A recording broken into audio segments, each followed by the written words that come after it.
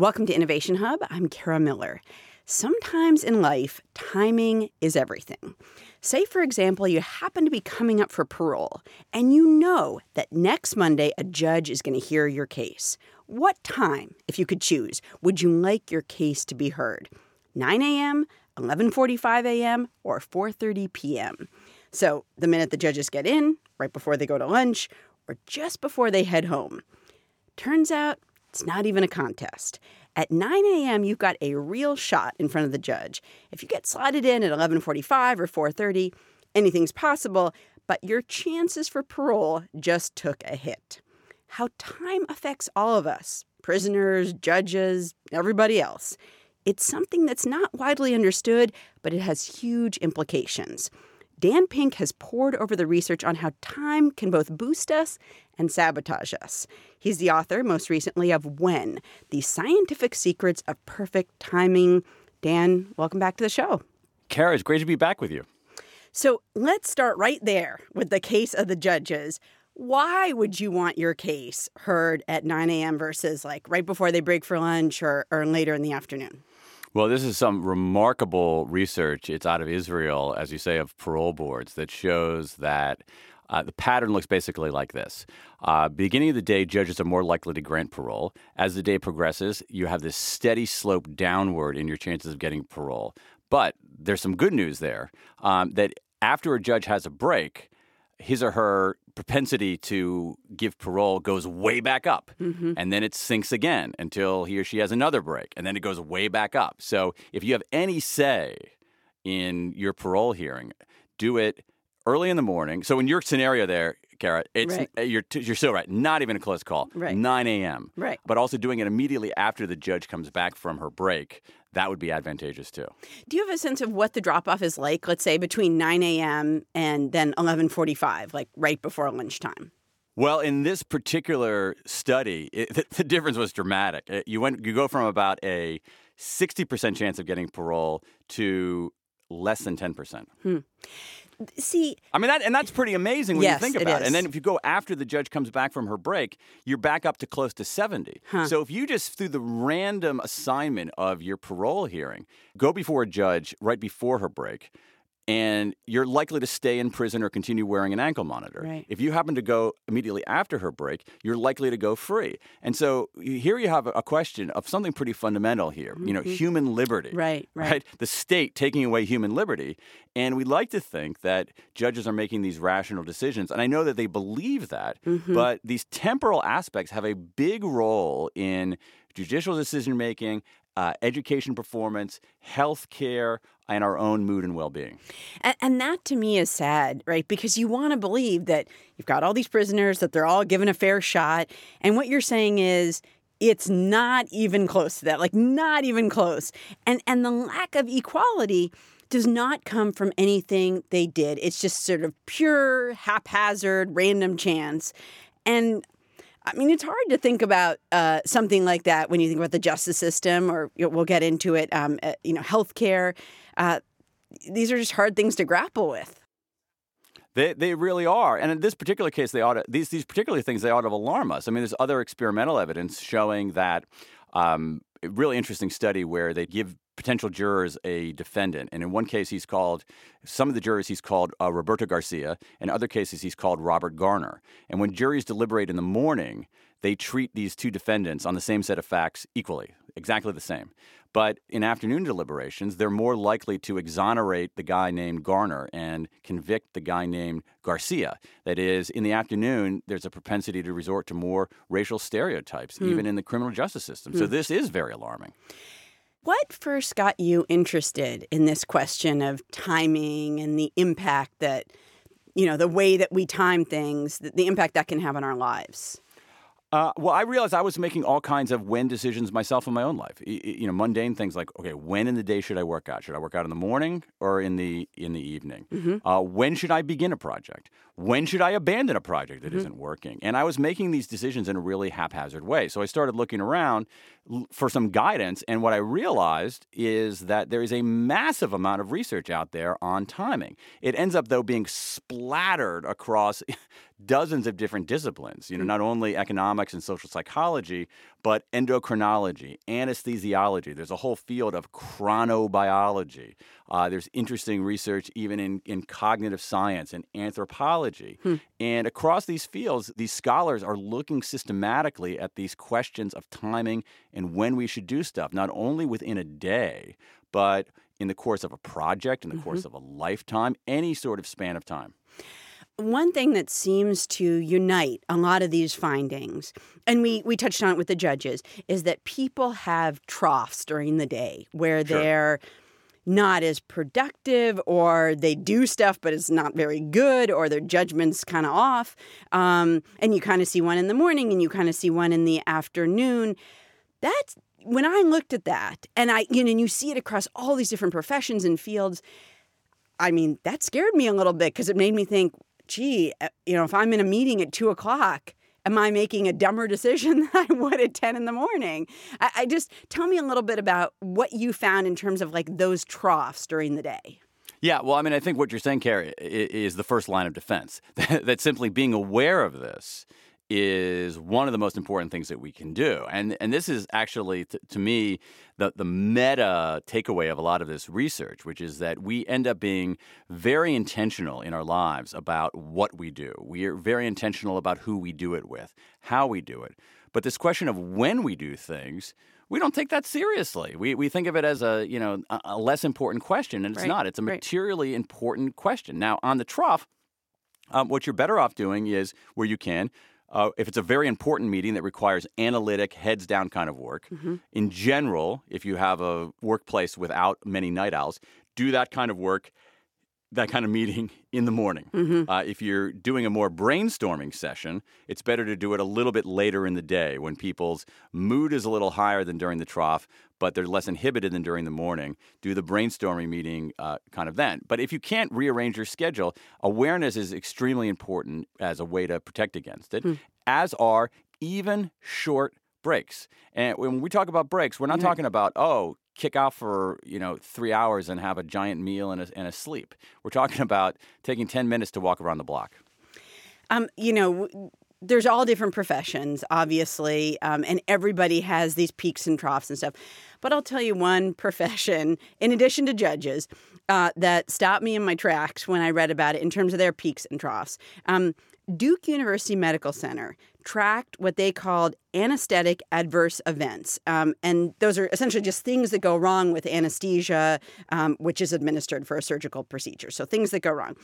At 9 a.m., the chance that you're going to have an adverse event with your anesthesia is 1%.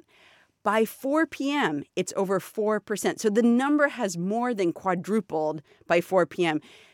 That, I think, would give anybody pause about ever scheduling an afternoon surgical procedure. And I think that's very appropriate because I sure as heck wouldn't. Too, yeah. I mean, I have to say, looking at some of this research on the effects of medical professional performance in the afternoons, I would not let anybody in my family go into an important doctor's appointment or go in for elective surgery in the afternoon, period. Full stop. Yeah. Now, the medical profession has done a good job of trying to mitigate some of that. And once again, it's things like breaks and timeout. So you look at something like the incidence of hand washing inside of hospitals, big deterioration later in the day. But a way to mitigate that is give nurses more breaks and actually social breaks that can bring that back up. And do you think that the medical profession has grappled with this in a widespread way, that they understand sort of, ironically, the biology of what happens to us during the day and that we're not always at the top of our game? I think so. I think they've actually done, in some ways, a pretty good job, slowly, but a pretty good job on a number of different fronts. So one of the things that you see, and I write about this where I go to the University of Michigan Medical Center to look at some surgeries, things like timeouts, where at the beginning of a surgery, literally they stop, they pause, they literally take a step back and say, what are we doing here? This is bringing in the very important principle of checklists, making sure that everyone is tuned in, just being a little bit more intentional about that. The medical profession has done a great job with another timing issue, which is something that has been known for a long time as the so-called July effect, where young physicians would start their medical careers as physicians, after medical school in July, and in teaching hospitals. And not surprisingly, a lot of stuff went wrong. Right. You can see why you wouldn't want your surgery scheduled for August. No, you would not. And because you have people who are 10 minutes out of medical school coming and, taking out your whatever. And there were all these deleterious effects of that. And it was known as the July effect. In fact, in the UK, where the process is 1 month later, you get out of medical school in July, start your residency in August, it was known, no joke, as the August killing season. Oh, my gosh. And, it's terrible. But the medical profession has done a great job of this. What they said is, okay, this is a big problem. We've looked at the data. We can do a lot better at this in teaching hospitals. And one of the things that they've done is that they say, we're not going to let these doctors start alone. We're going to put them as part of a team. We're going to surround them with seasoned people, and we're going to get them off to a better beginning of their physician careers than just throwing them in at the outset and having these negative consequences for patients. So that's one area where I think they've done a spectacular job of dealing with some of these time-based effects that were harming patients. You talked about how the motivation for writing this book in some ways is that you had to make all these decisions. When do I exercise? When do I write? Whatever. And you didn't really know the answer definitively. How has your life changed because of the research you've done? And what's your life like on a day-to-day schedule basis? Okay. Well, I was inching in this direction myself. So when I write, as a writer, I basically follow the pattern. I do my analytic work, the heads down writing, and writing. We like to think of writing as, it's got to be really creative, but in fact, the main thing is you got to put words on paper. You got to get stuff done, right? And you got to eliminate distractions. And so I do my writing in the morning which is, I'm a kind of a mild lark. So I'll do my writing in the morning, and I'll try to close off everything else. I won't do meetings. I won't do phone calls. I'll turn off my email, get my writing done in the morning. During the trough, I'll take a lunch break. During the trough, I answer email. Would you say the trough is like what? 1 to 3? It varies from person to person, but it's early to mid afternoon. Okay. Again, depending on there's no sort of bell that goes off and says it's trough time, everyone.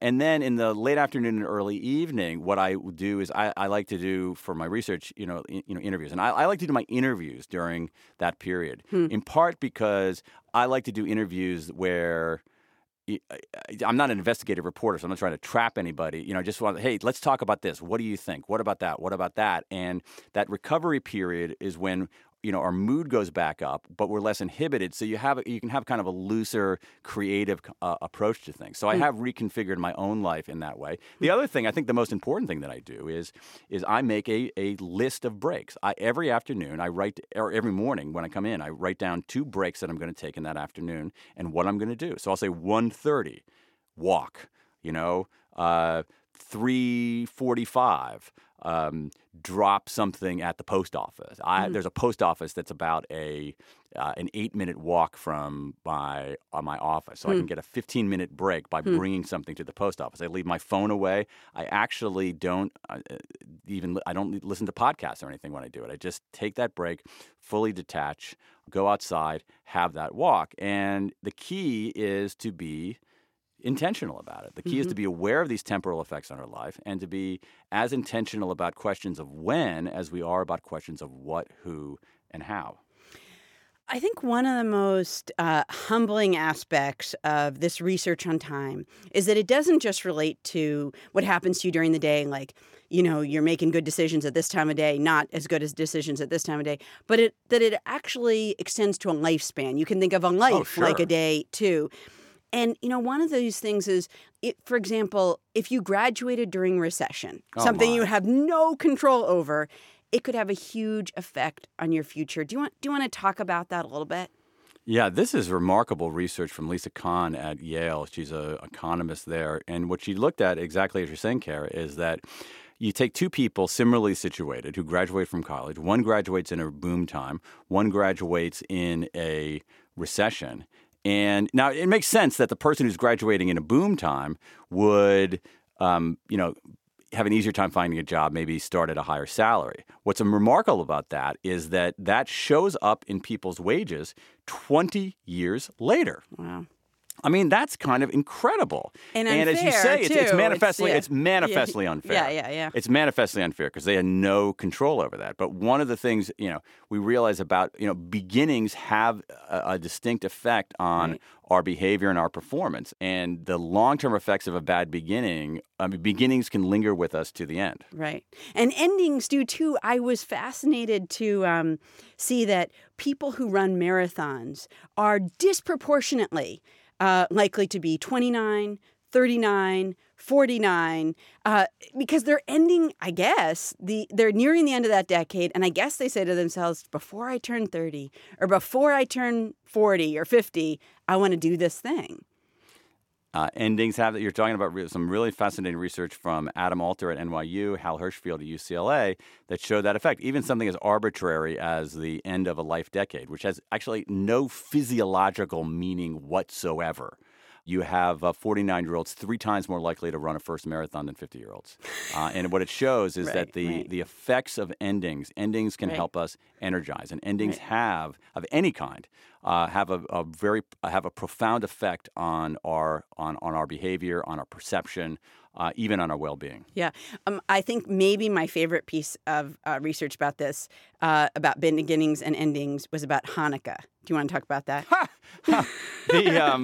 Sure. Well, I mean, what's interesting about this is that this has to do with there's something going on. I don't think we know exactly what. So if you look at well-being over, you mentioned lifespan before. If you look at people's well-being over the lifespan, how happy are they over the course of their life? What you see is a U-shaped curve where people are reasonably happy in the 20s and 30s. In the 40s, it begins to dip. Especially early 50s, it reaches its exact rock bottom and then begins to tick back up again. This is somewhat alarming to me. The low point in well-being for American males is 52.9 years, and I happen to be 53. So you're talking to me at my bottom, Kara. Okay. So, but you have this thing, and what's interesting about this is that it can only get better from here is the good thing. That's a nice way of seeing it. So the glass is half full, Dan. You also see this pattern, believe it or not, in great apes. When you have caregivers evaluate how they're doing. Apes have that midlife slump, but there's something about the mid. They have a midlife crisis. That's funny. There's something about the middle that sometimes brings us down, that makes us slump a little bit. And you see some wonderful research from Ayelet Fishbach at the University of Chicago. Hanukkah is an 8-day holiday. Jews who celebrate Hanukkah light candles for each night. One candle on night 1, 2 candles on night 2, et cetera, et cetera, et cetera. So each night they light a candle. Or do they? When she actually looked at people's behavior, she found great levels of candle lighting on night 1, great levels on night 8. In the middle, kind of a droop. It was also that kind of U-shaped curve. And you see this in other experimental research as well. There's something at times that hitting the midpoint of something, it causes us to slump. Now, there are other times that midpoint gives us a spark, but in many cases, that midpoint gives us a slump. That means there's just miscellaneous Hanukkah candles in drawers all over the place because you buy them in a complete set. So there's a lot extra out there. Actually, that was the impetus for figuring this out, the mystery of the lights.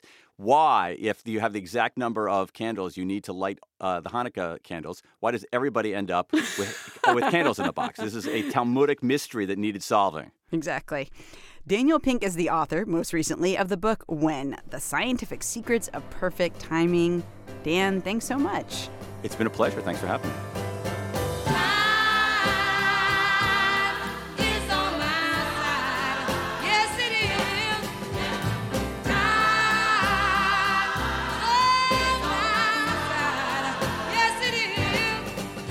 On our website, Dan Pink takes 3 minutes to answer some big questions.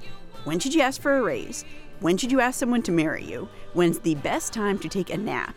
when should you start a project, when should you take a shower, and when should you exercise? Here's a little bit of his answer on that one. You should exercise in the morning if you want to lose weight, if you want to have a mood boost throughout the day, if you want to establish a routine. You're better off exercising in the afternoon, though, if you want to avoid injury, because we're literally warmer at that point of the day. We've fully warmed up. If you want to actually enjoy the workout a little bit more, because you're warmer, you actually find it less effortful. And then also, this is really intriguing, if you want to perform at a higher level. We've got Pink's answers to all of our questions on our website, innovationhub.org.